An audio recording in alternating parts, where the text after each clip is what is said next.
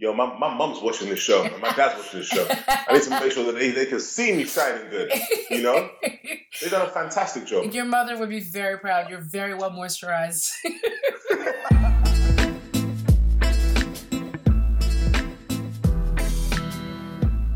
What's up, everybody? I'm Karama, a.k.a. The Blerd Girl, and this is the Blerd Girl Podcast. It's the holidays.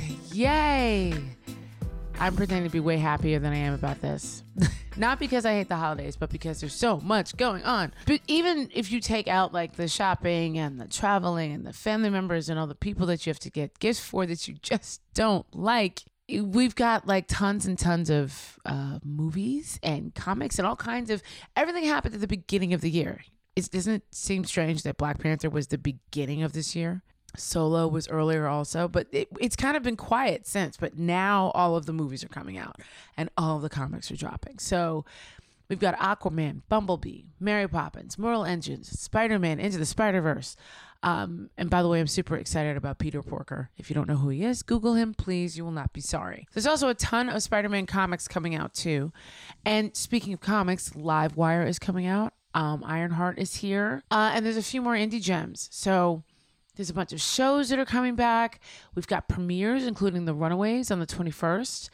Life Size 2. I did not know. I forgot about Life Size 1 and Tyra. That's just, I'm confused, but it's happening. There's a new show starting this Sunday, December 2nd, the sci-fi thriller Nightflyers, based on George R.R. Martin's novella of the same name. And I got a chance to talk to actor David Ajala, who stars as Captain Roy Ayres. So welcome to the Blerd Girl Podcast Holiday Edition.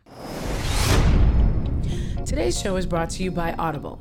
Now, Audible is offering listeners a free audiobook with a 30-day trial membership just for listening to the Blerd Girl podcast. All you got to do is go to audibletrial.com/theblerdgirl. That's audibletrial.com/theblerdgirl and browse the unmatched selection of audio programs that they have to offer. You can download a title for free and just start listening. It's that easy. Go to audible.com/theblerdgirl, TheBlergGurl, to get started today. Now, why Audible? Audible content includes an unmatched selection of audiobooks, original audio shows, news, comedy, and more from the leading audiobook publishers, broadcasters, and entertainers. And if you're anything like me, you're busy. Audible makes it incredibly easy to catch up on books while I'm commuting, cleaning the house, working out, driving, whatever. It just makes multitasking easy. Now, if I were you, I would totally take advantage of the 30-day free trial and download a book or two that you've been meaning to read. Looking for suggestions? Well, I would definitely check out Shadow Shaper by Daniel Jose Older and the follow-up to that book, Shadow House Falls. Both are incredible fantasy books, and they are narrated by actress and singer Anika Noni Rose. And she sounds amazing. It's really, really good. I listened to both of those books on an out-of-state road trip, and it made the time just fly by. Get started with Audible today. They've got a really simple app to use, so you can literally listen from anywhere. Download your free audiobook today at audibletrial.com/theblerdgirl. Again, that's audibletrial.com/theblerdgirl for your free audiobook. Okay, so as usual, we're going to get started talking tech real quick, but I'll keep it short. So according to TechCrunch, on Black Friday, that's the day after Thanksgiving where a lot of us go shopping here in the States, for those of you international listeners, stores and companies made a lot of money that day, but not retail stores. It was big for apps, meaning more people bought items through apps, read Amazon, than in any previous Black Friday sales year or Cyber Monday sales year. So according to Sensor Tower, the combined consumer spending across the U.S. Apple App Store and Google Play on Black Friday 2018 reached $75.9 million, a record for the most ever spent in a single day on both stores. That's kind of epic. It's also the other reason why I don't leave my house. Next up is Facebook. Now, did you know you could actually watch original scripted content TV on Facebook? I did, but I ain't watched nothing yet. Anyway, Facebook is now going to start streaming the Whedonverse. So basically, all of Joss Whedon's shows from like the 90s. So Buffy the Vampire Slayer, Angel, and the original Firefly in the proper order, damn it. So for all of you tired of hearing your parents talk about Buffy, or all you people like who saw it and missed it, like me, creep back over to Facebook and get caught up. Now, in not so amazing tech news, Marriott revealed this week that its Starwood reservation system was breached. Basically, this left more than 500 million guest information vulnerable to hackers. The hospitality giant said guests' personal information, including payment information, name, address, phone number, and date of birth, have potentially been exposed.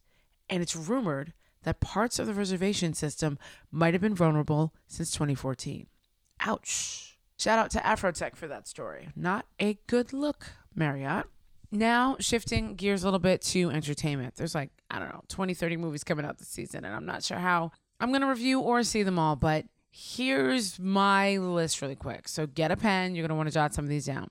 First up, on the 14th, December 14th, here in the States, Spider-Man Into the Spider-Verse and Mortal Engines drop. So Spider-Man Into the Spider-Verse if you haven't seen the trailer yet, you have to go check it out. It's got all the Spider-Man in it. It's got Peter, Miles, Gwen, Peter Porker. I mean, it's got so many different versions, and they're all coming from different realities, basically. That's one that you want to see. Mortal Engines comes out that same day. Now, I've seen 2 trailers for this movie. I still don't know what it's about. It's really weird. It looks like Lord of the Rings meets Terry Pratchett, but I will let you guys tell me what you think. On the 19th is Mary Poppins, Mary Poppins. There's a reason you see this movie, okay? And Lin-Manuel Miranda is one of those reasons, but I heard it's also fantastic and very, very fun. Now, the 21st, because it's the last Friday before Christmas, there's a lot of stuff going on, but I will start with the movies. So, of course, Aquaman. Aquaman is coming. This is what the DC movie of the year that everybody's been waiting for. I'm excited. I have stopped looking at trailers and reading about it because now I want to be surprised. I don't want to keep trying to learn too much about this movie. The other movie that's coming out on the 21st is Bumblebee. And I am super excited for this movie because I have never been thrilled with Michael Bay's version of the Transformers. This is a reboot. It looks like it's going to be amazing. And they are going back to for those of you who remember the toys, they are going back to the Gen 1 versions of Transformers. So the really boxy looking Optimus Prime. And also in the original animated series, Autobots roll, Decepticons fly. And they are sticking to that. And I know that's something that's small, but it makes my little 12-year-old geek girl heart sing. Because it's little things like that. But you know what else makes my geek girl heart sing? Angela Bassett. Because Angela Bassett is a Transformer. I got to see Angela Bassett as the Queen Mother of Wakanda at the beginning of the year. And at the end of the year, I get to see her as a Transformer. I know she's a Decepticon. I do not care. And for those of you who are confused, she is one of the new Decepticons called Shatter. But you hear her voice in the trailer. She's the Red Plymouth. And I am telling you, Angela Bassett is goals, okay? Besides acting, besides writing, besides being an amazing speaker and an amazing person, this woman looks better at 60 than most people do at 32, okay? So that is my moment for Angela Bassett. Thank you very much. Hey folks, just jumping in real quick to see if you know about the Blur Girls shop on TeePublic. In there I have tees, totes, sweatshirts, mugs, even onesies, and some really great sayings and quotes. All the proceeds of the purchases go towards support of this here podcast, as well as operation fees. So please, if you support this podcast, the site, and the Blur Girl channel, please purchase from the store. There's 2 ways to get there. One is to go to theblerdgurl.com/store on my website, and you can also check us out on Instagram by following the Blur Girl shop. I have an app set up right inside of Instagram so you can shop right from the app itself and it will take you to the store. You can buy whatever you want. So I appreciate the support. Now, back to the show. Next up, I'm going to slide on over to comics real quick because there's a lot of comics. There's always annuals that come out at the end of the year. There's a new Miles Morales comic that is coming out the first week of December, written by Saladin Ahmed. I love Saladin. He's a very sweet person. I got to interview him for Sci-Fi for his indie book, Abbott, which if you haven't picked it up, it's available in trade. Go get it. There's also a Spider-Geddon coming and a Ghost Spider-Gwen. Marvel is not playing with the marketing around Spider-Man. Other comics that you need to pick up are the new Ironheart, featuring Riri Williams. And that one is written by Eve Ewing. She's done an amazing job with that comic, and it's so funny how many people are like, she's a poet. What could she possibly know about geekdom? It is very clear from her writing that she's a geek girl at heart, and she is a Star Trek fan, and there's all kinds of things that are in this book that are so amazing. And also the art by Kevin Labranda and Luciana Vecchio. I'm sorry if I'm not pronouncing those right. It's amazing as well. Other thing you got to pick up, Shuri by Nnedi Okorafor. Honestly, just pick up everything by Nnedi Okorafor. Like, all of her books, Binti, all of those. And then while you're at it, if you're looking for some other sci-fi to read, somebody else you should obviously pick up is N.K. Jemisin. N.K. Jemisin keeps winning. She's won 3 Hugos in a row. And all of the books are part of her Broken Earth series. All of them. The 5th season, Obelisk Gate, Stone Sky. But I also just got a book from her. It literally just came in the mail called How Long Till Black Future Month. And it's an anthology, and I cannot wait to read that either.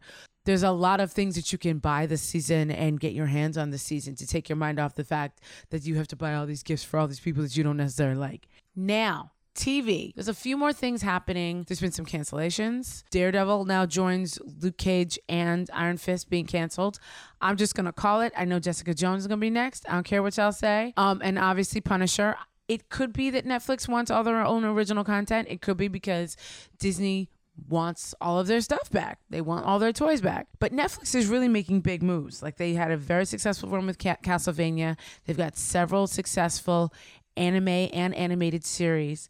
They are bringing Neon Genesis Evangelion to, and if you are not an anime fan, that's okay. You could look that up. But they're bringing that to the streaming service in 2019. They are bringing a live action Cowboy Bebop to the service in 2019. Now, I am excited, but I'm nervous. I'm excited in that the live action version of Bleach was great because all Netflix did was produce it and release it. They didn't direct it. They didn't put their fingers in it. They didn't let anybody American touch it. Not so much was the case for Death Note, which I'm just going to act like didn't happen because Death Note is one of my favorite mangas and animes, and they destroyed it. I'm going to wait till this comes out. I'm excited that they're putting money behind it, but I want to see who's directing. I want to see who's starring. No Doctor Who Christmas special this year. There's going to be a New Year special, which is weird. Runaway Season 2 returns on the 21st. Told you, 21st is going to be a busy day. That Friday, don't call me. And then starting this weekend, this very weekend, like literally after you've listened to this podcast, you're probably going to go watch this. On Sunday, December 2nd, is Sci-Fi's new show, Nightflyers, which is based on the 1980 George R.R. Martin, yes, the guy who wrote Game of Thrones, novella of the same name. It's coming to Sci-Fi. Now, full disclosure, I've read the novella and I've seen the debut episode, and I think it's really good. I have not seen 6 or 7 episodes in. I've seen the first one, and I like it. No, Sci-Fi is not paying me to talk about this show, but I have had the pleasure of meeting and talking with the cast. In fact, I hosted the debut panel of the show at San Diego Comic-Con this year, and I'll put the link in the show notes to that because it was a lot of fun. And while I was at San Diego Comic-Con, I asked one of the stars of the show, the actor who plays the captain, David Ajala, who also happens to currently be playing Manchester Black on Supergirl this season, if I could talk to him more about his role and just about what he does. So, coming up after the break, not only did we talk, David was apparently very hungry after a long day of shooting. So the sound you are going to hear is going to be of him cooking and banging around the kitchen while we're having this conversation. So up next, after this break, will be my interview / cooking show with actor David Ajala. Do you run a hosted website on WordPress, or is your site really slow? Have you gotten hacked in the past and you just didn't know what to do? Well, if so, you need SiteGround. Now, I am a SiteGround affiliate. I'm also a customer. In fact, I switched theblerdgurl.com over to them and never looked back. In fact, I've put other people onto them for 2 reasons: reliability and customer service. You can try it yourself at siteground.com/go/theblerdgurl. That's siteground.com/go/theblerdgurl. Now, unlike some other hosting sites that have a really great affiliate program and seem to be really popular, many of them don't have customer service. SiteGround has great customer service. They don't talk to you like an idiot. If you can't find something, they'll help you work through it. They have a really easy control panel, and SiteGround is really the truth. You can start hosting your site today for as low as $3.95 a month. You can run a store, a blog, anything really. And they can even move your whole existing site over for you from another hosting service. And you don't have to worry about a bunch of code and stuff. So if you've been blogging or running a website for a while now, it's time to take your site and its security seriously and move up to SiteGround. Sign up today at siteground.com. That's siteground.com/theblerdgurl.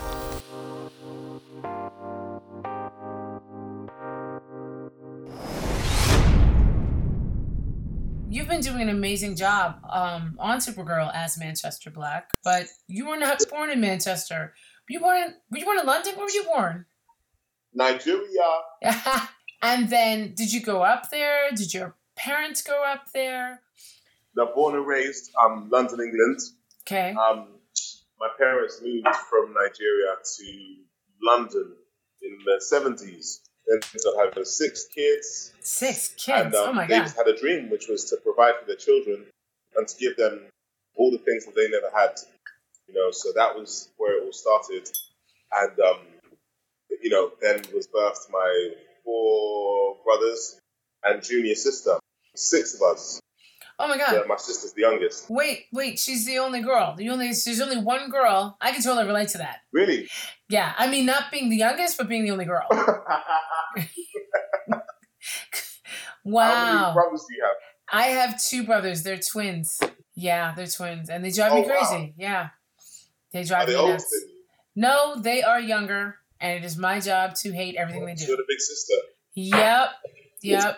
In fact, one of them is getting married, and it's like he asked me once, like, will you like any girlfriend I bring you? And I'm like, no, it's my job. Oh, jeez. Pressure. In fact, he just got married, and he was asking me if I liked his fiancée, and I told him irrelevant. It is. It's irrelevant. It doesn't matter if I like her or not. It just matters if he likes her. You had the cheek to give that answer. Not even the cheek, the audacity. No, I didn't say it to her. Irrelevant. I didn't say it to her. That's so diplomatic, though, isn't it? I didn't say it to her. I said it to him. Hey, look, Karma, I just want you to know I'm going to look after your younger brother. We love each other, and I hope you'll give us your blessings. But I just want to know, I'm only going to ask you once. You don't have to answer ever again. But do you like me? Irrelevant. I didn't say it to her. I swear. I didn't. I just said it to him. I like her. She's a lovely person. She's lovely. She's lovely. So, where are you in the group? Are you the oldest, the second oldest? I'm in the middle, so... Oh, you got away with everything. You got away with absolutely everything. Kind of, but then also got stuck in the middle with everything. I was always like the voice of reasoning, to just keep things amicable between older siblings, younger siblings, siblings and parents. But I do feel that, maybe myself, my younger brother, and younger sister, we got away with a little bit more than my older 3 brothers. Just different generations. They were tired. They were exhausted. There you go. They were exhausted by the time they got to you. They were. I think when they started, they had beans. They were good to go. High on the discipline, just on it, super on it. And then by the time I came along, younger brother, younger sister, they were just relaxed. They were relaxed. A shout turned into a whisper. There you go. It's that bad. How much age difference is it between you and your oldest brother? So let me work this out. 48 years. And then that's almost like a whole generation. Yeah, it does a bit.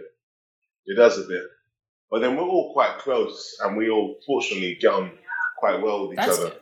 That's good. Now, when you're playing Manchester Black, now, did you have to figure out how to do a Manchester accent, or did you just do a regular London accent? Because us Americans are not going to know anyway. We're just not going to know the difference. So basically, when speaking with Jessica and Robert, who are the showrunners for on Supergirl, they just told me some of the origins of the character of Manchester Black and where they wanted to take the story. They may have spent some time in London, but he is from Manchester, so I kind of familiarised myself with the accent. I've spent some time in Manchester, and I have a few friends who are from Manchester, so that really helps just in terms of getting a feel for the accent. It's fun. I mean, I'm a Mancunian anti-hero. Yeah. In the Arrow world. Yeah. It's madness. Especially in this last episode, Kara's talking to him, and I'm like, girl, he's lying. Don't listen to him. Do not listen to him. And you just, oh my God, you tore everybody up in that episode. And there were so many different ways and parts of the universe that could have gone with him. Yeah. But they've really, you did a great job with it. Yeah. But there's so many different ways you could have played that. So many different avenues and angles. Like, I went onto Twitter and, oh, man. They tore you up. I know they tore you up. People are invested in this show. Yes, they are. The abuse I get, I'm like, I hear stuff like, Manchester, man, how could you do that? I was rooting for you, man. Nah, man, you're cancelled. But I still love you. I love you, man. Because you made Martian Manhunter cry. Come on, man. I know. I got a lot of flack for that. They said Space Dad, they called him. Yeah. I'm like, don't mind him.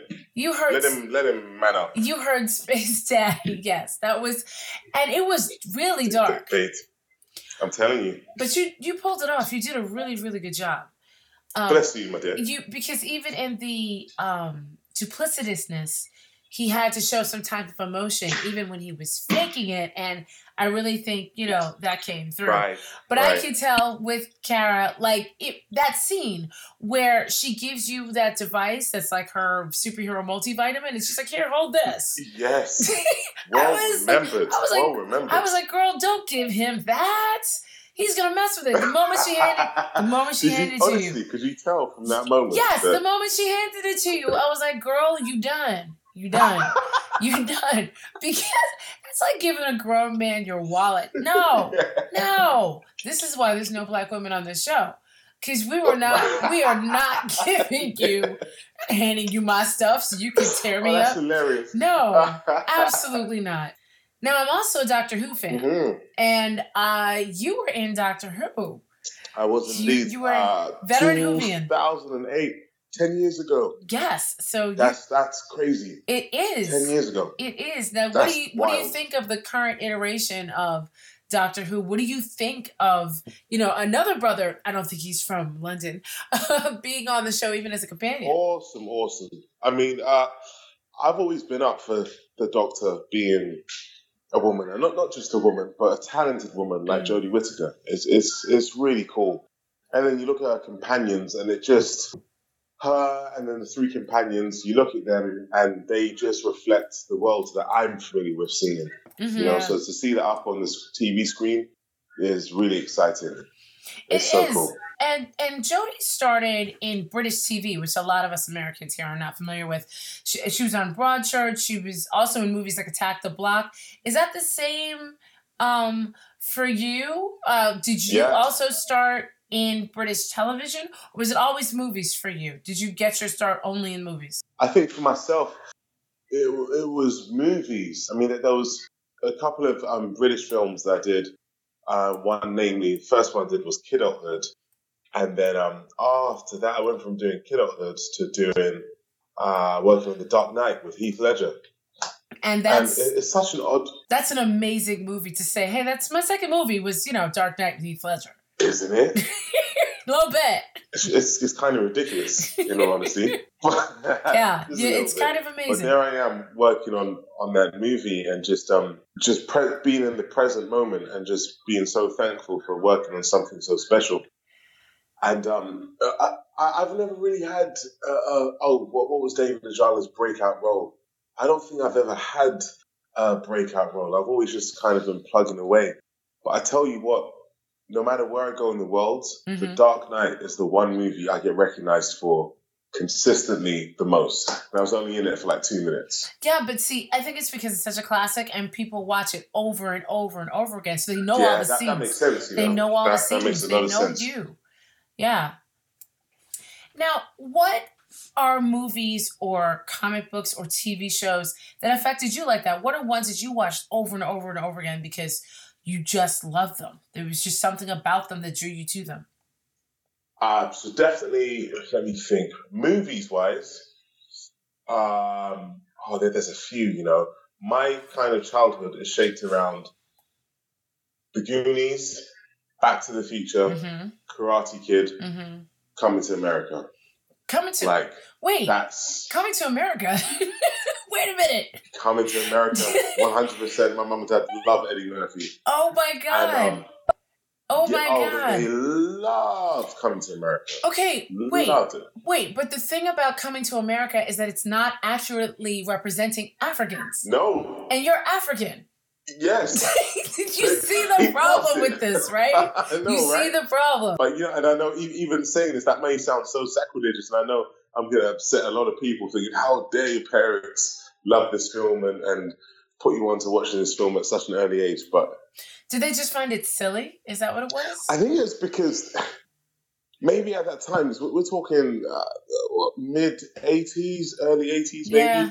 There weren't that many movies depicting African royalty. And then having someone like Eddie Murphy, who's a global star, as the lead in the film, And look, James Earl Jones, huge. Yeah. So for them, it was a massive, massive deal. Yeah. And look, I can still watch that film now and still enjoy it. I've seen it many times.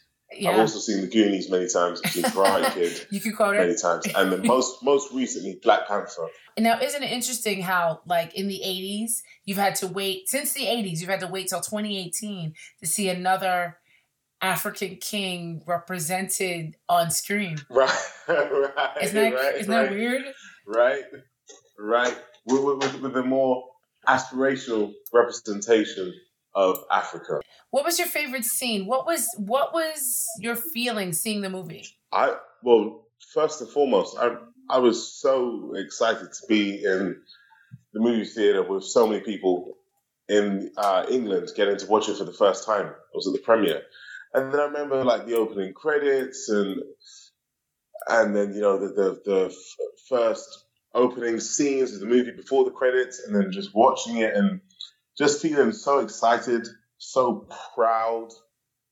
And it just made me aware of how important it is to have accurate representation on the screen. Yeah. And you know what did it for me? When they first flew into Wakanda, when they first flew through those trees and everything.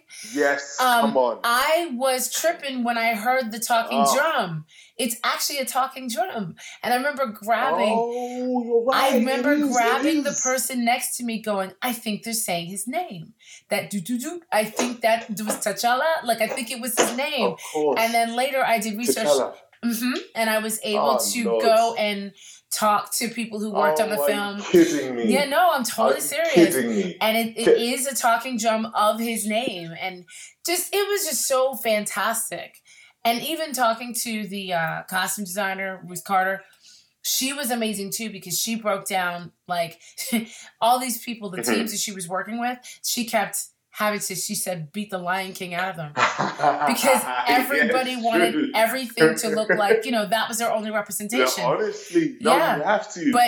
But that wasn't accurate. Like there's a culture which spans like hundreds and maybe even thousands of years back. Yeah. But then also you have an Africa which is so independent and which is so in tune with technology. In fact, they've transcended where technology is in the present day, and they've taken it to new heights. So when you combine that with the culture and the aesthetics and essence of being African, and having it on the TV screen with these great-looking, talented people, oh man, I've never felt so proud and so inspired. Now, honestly, you do realize that you're part of that story, right? Like, you weren't in Black Panther, but you are playing someone in the future in Nightflyers. You were in Jupiter Ascending. I'll happily take that. You're also, even though he is an anti-hero, Manchester Black, like, you are an African superhero in space in many of your roles. So you're in that. It is. I mean, just being reminded about that and hearing it from your voice, hearing it from you, is kind of humbling. That's so awesome. When I was speaking with the showrunners about, being part of Supergirl, they made it so important that they wanted this character to be someone real, who just so happens to be a victim of unfortunate circumstances, but who maybe along the lines develops these powers. My character has the line, it was Manchester Black, he said the line yesterday when Supergirl said, "How could you do this to me? Why would you betray me?" And Manchester says, "Pain is a great motivator."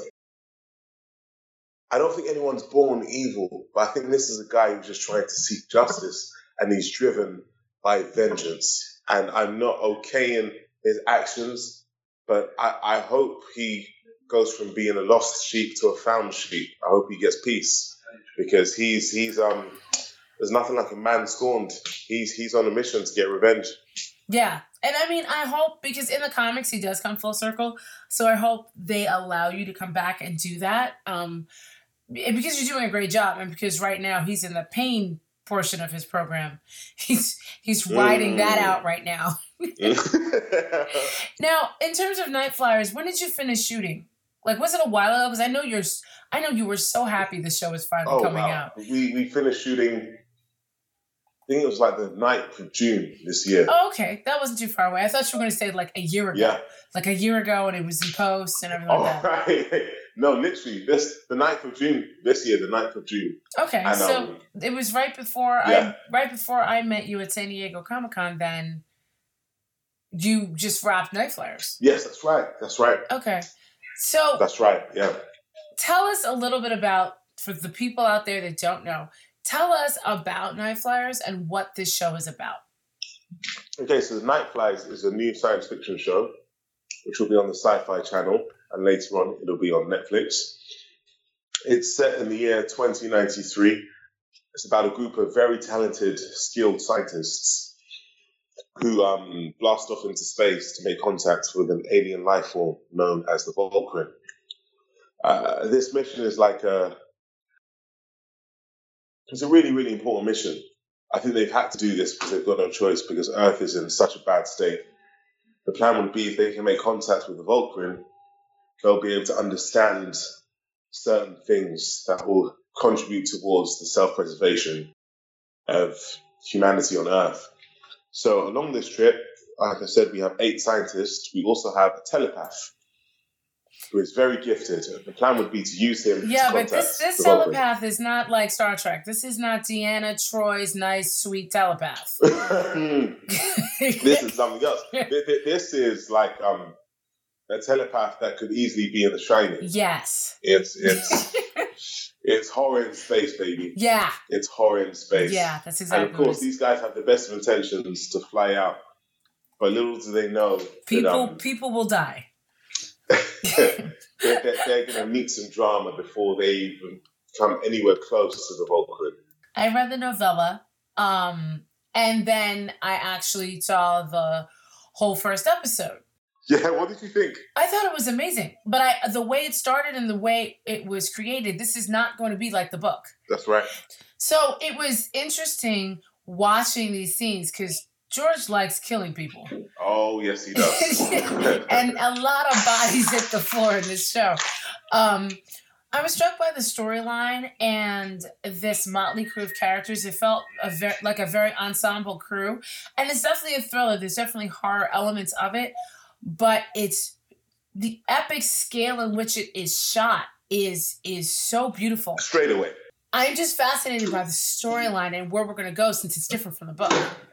Now, David, what is happening in this kitchen? What are you cooking? Your ears are sharp. I was literally taking out something from the oven. What are you eating? And then as I closed it, I didn't realize it was so hot, so I just threw this thing down. I took out it's a tempura prawn. Oh my God! Out from the oven. Yeah. It's very delicious. Okay, keep eating. Don't mind me.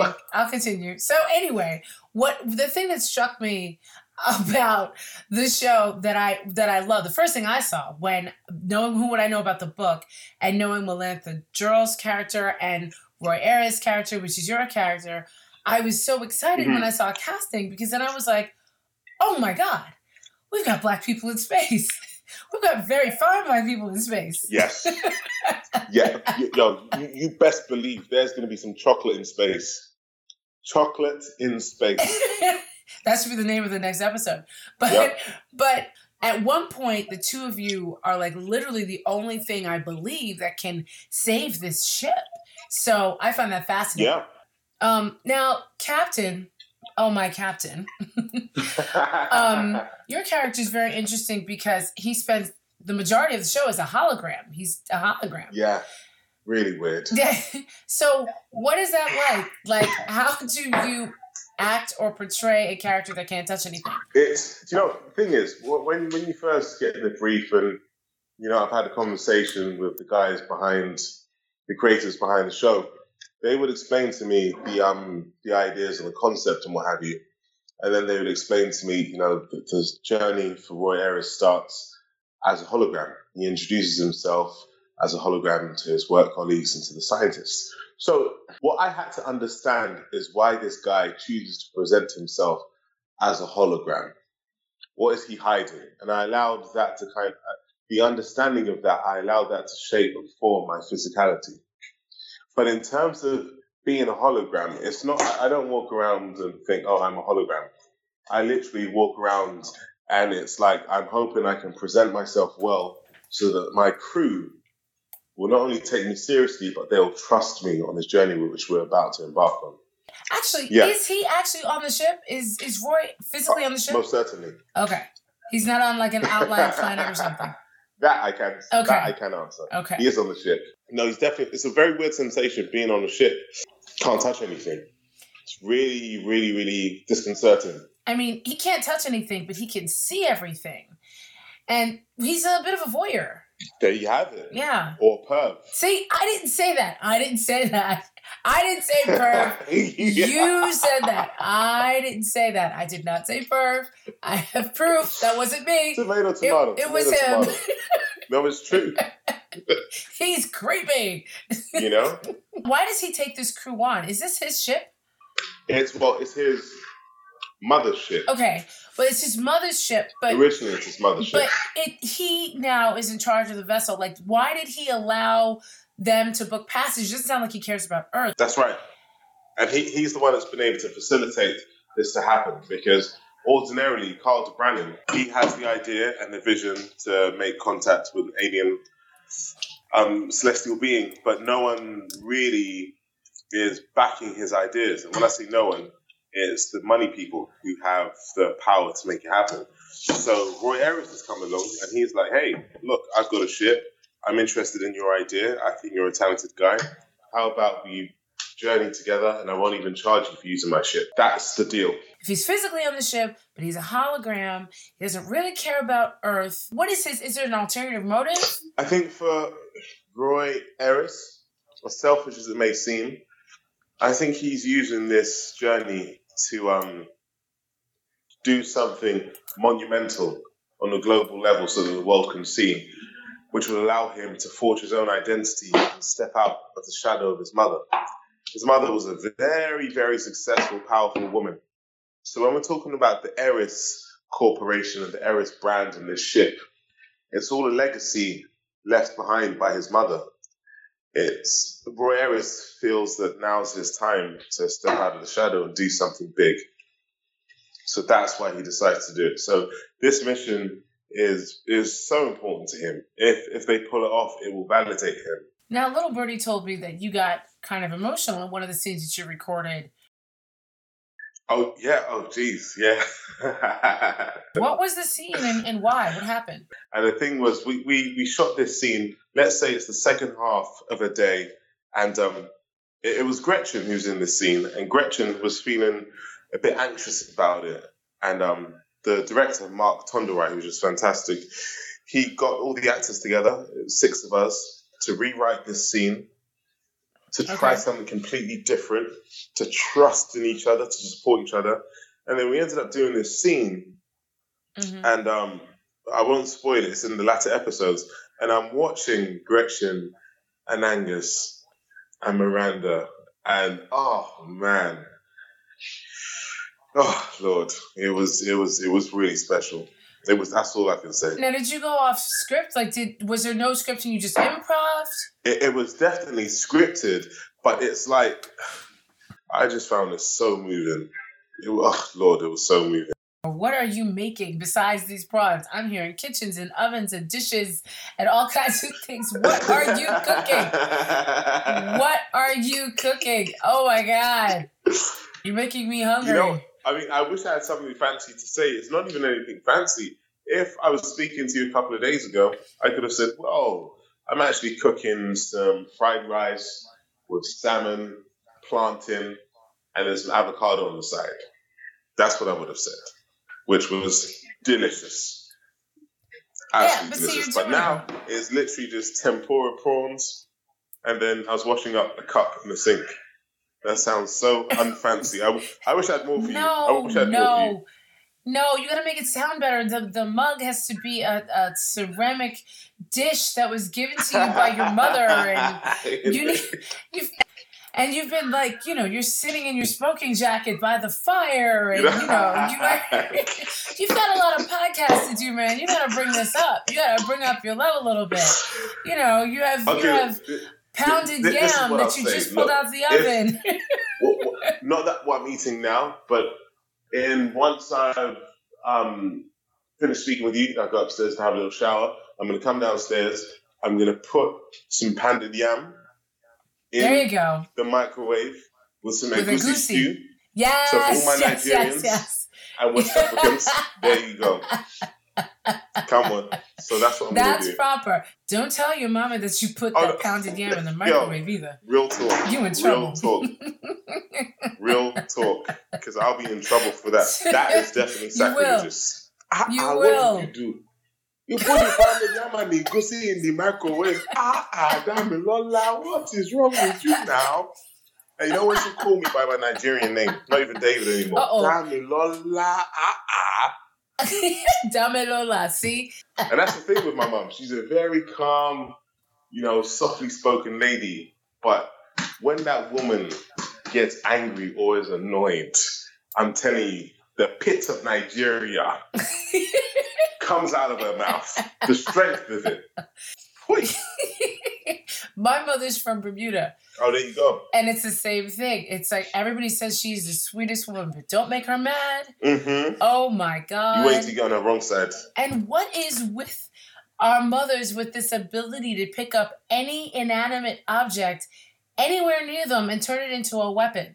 Like it should be an Olympic sport. 100%. It's like because my mum would be a triple gold medalist. My junior brother the other day, we were talking about just back in the day being mischievous, and then my mum picking up a slipper and throwing it and catching you. And it's not even that she had the most strength. It's her level of accuracy. Oh my God. Which is scary. Yes. And then by the time you figured out what hit you and turned around, the shoe was back on her foot. How? And my mother had the ability to take off her shoe while driving, hit all three of us in the back seat, and never stop driving. It was insane. You see, that's next level stuff. We never knew how. I was talking about the basic stuff. We never knew how we were getting hit. You never caught it. My mum taking the slip off her foot and throwing it. You're talking about driving and using the slipper to discipline 3 kids at the same time while still driving and probably still smiling. That's some next level multitasking. Yes. Boom. Yeah, she made it to the semifinals. Okay, so for Nightflyers, have you guys shot the entire season? Yeah. Okay. In the can. Okay. So what is the one thing that you want people that are going to start watching the show next week to take away from Nightflyers? First and foremost, anyone who is a science fiction fan or fan of horror or both, I would want them to watch a show like this because not only is it a wonderful, really interesting and provocative TV show for fans of different genres and for many, many movies in the science fiction genre, there are going to be so many little Easter eggs and touchstones of hugely popular movies. Off the top of my head, I can think of 5 that we reference and we see. Oh, okay. What 5? Oh, yeah. The Shining, 2001: Space Odyssey, Terminator, It, Alien, Okay. And I won't say the rest because I'll spoil it. There's a few. I was gonna say Event Horizon, but with like, I don't know, a better ending. Yeah, Event Horizon as well. Definitely. I mean, Event Horizon in that, in the way it was shot, in the hallways almost felt claustrophobic, like that movie. That's right. And I remember you saying that you shot a lot of this practically. I mean, aside from the screens and things like that, you shot a lot of this practically, right? They spent a lot of money on the show. And one of the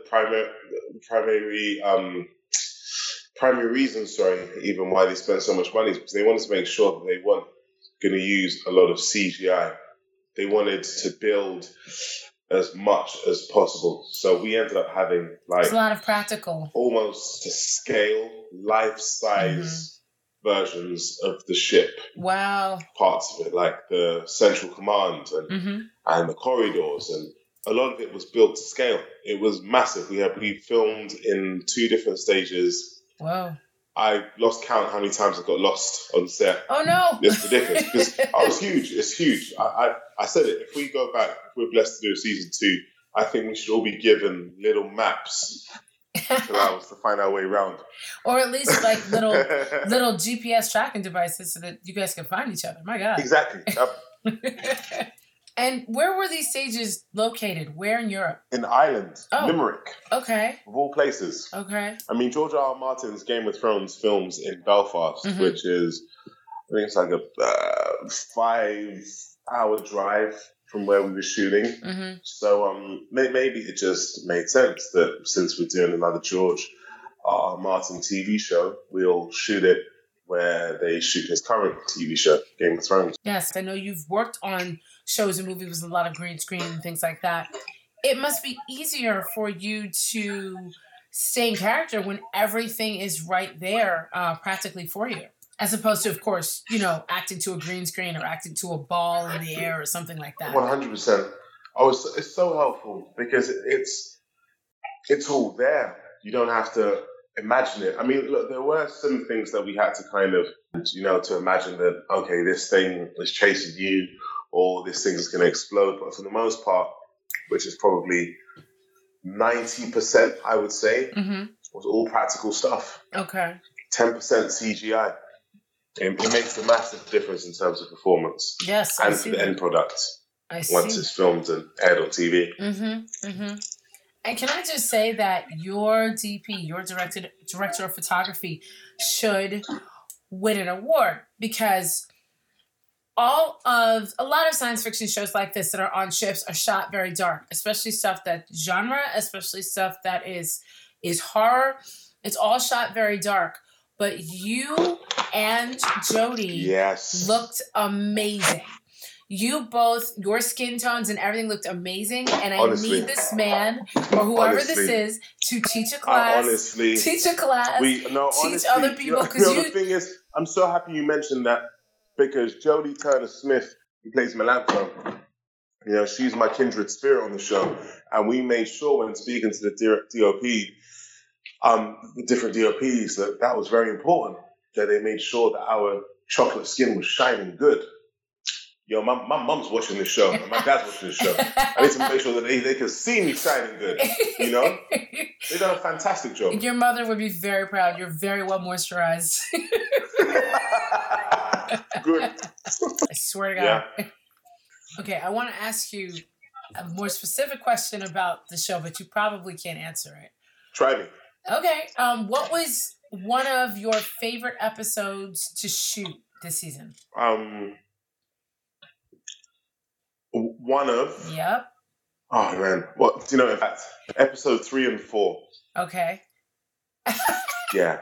Those. No elaboration, no information, just. those episodes. I'll tell you, episode 3, what was so cool about that is it's always a joy when a character can shock the audience. Okay. To shock the audience and to shock the other characters in the scene. Okay. When you simultaneously have the two things happening, it's just, there's something really special about that. Okay. So I have to look out for that. In episode 4, I believe, is when we really start to see Roy Harris unraveling. Really? Falling apart? Yeah. Okay. Yeah. All right. We'll have to check those two out. So, now, George R.R. Martin stays killing characters off in general. So, did you go to script readings and, like, sit there and, like, flip to the back of the script to make sure you were still in the show? 100%. It was the most... Like every episode? Actory thing that I've ever done. You just literally go through it just to make sure, right, am I still here? I'm still here. I'm still here. And then you read the character's last line.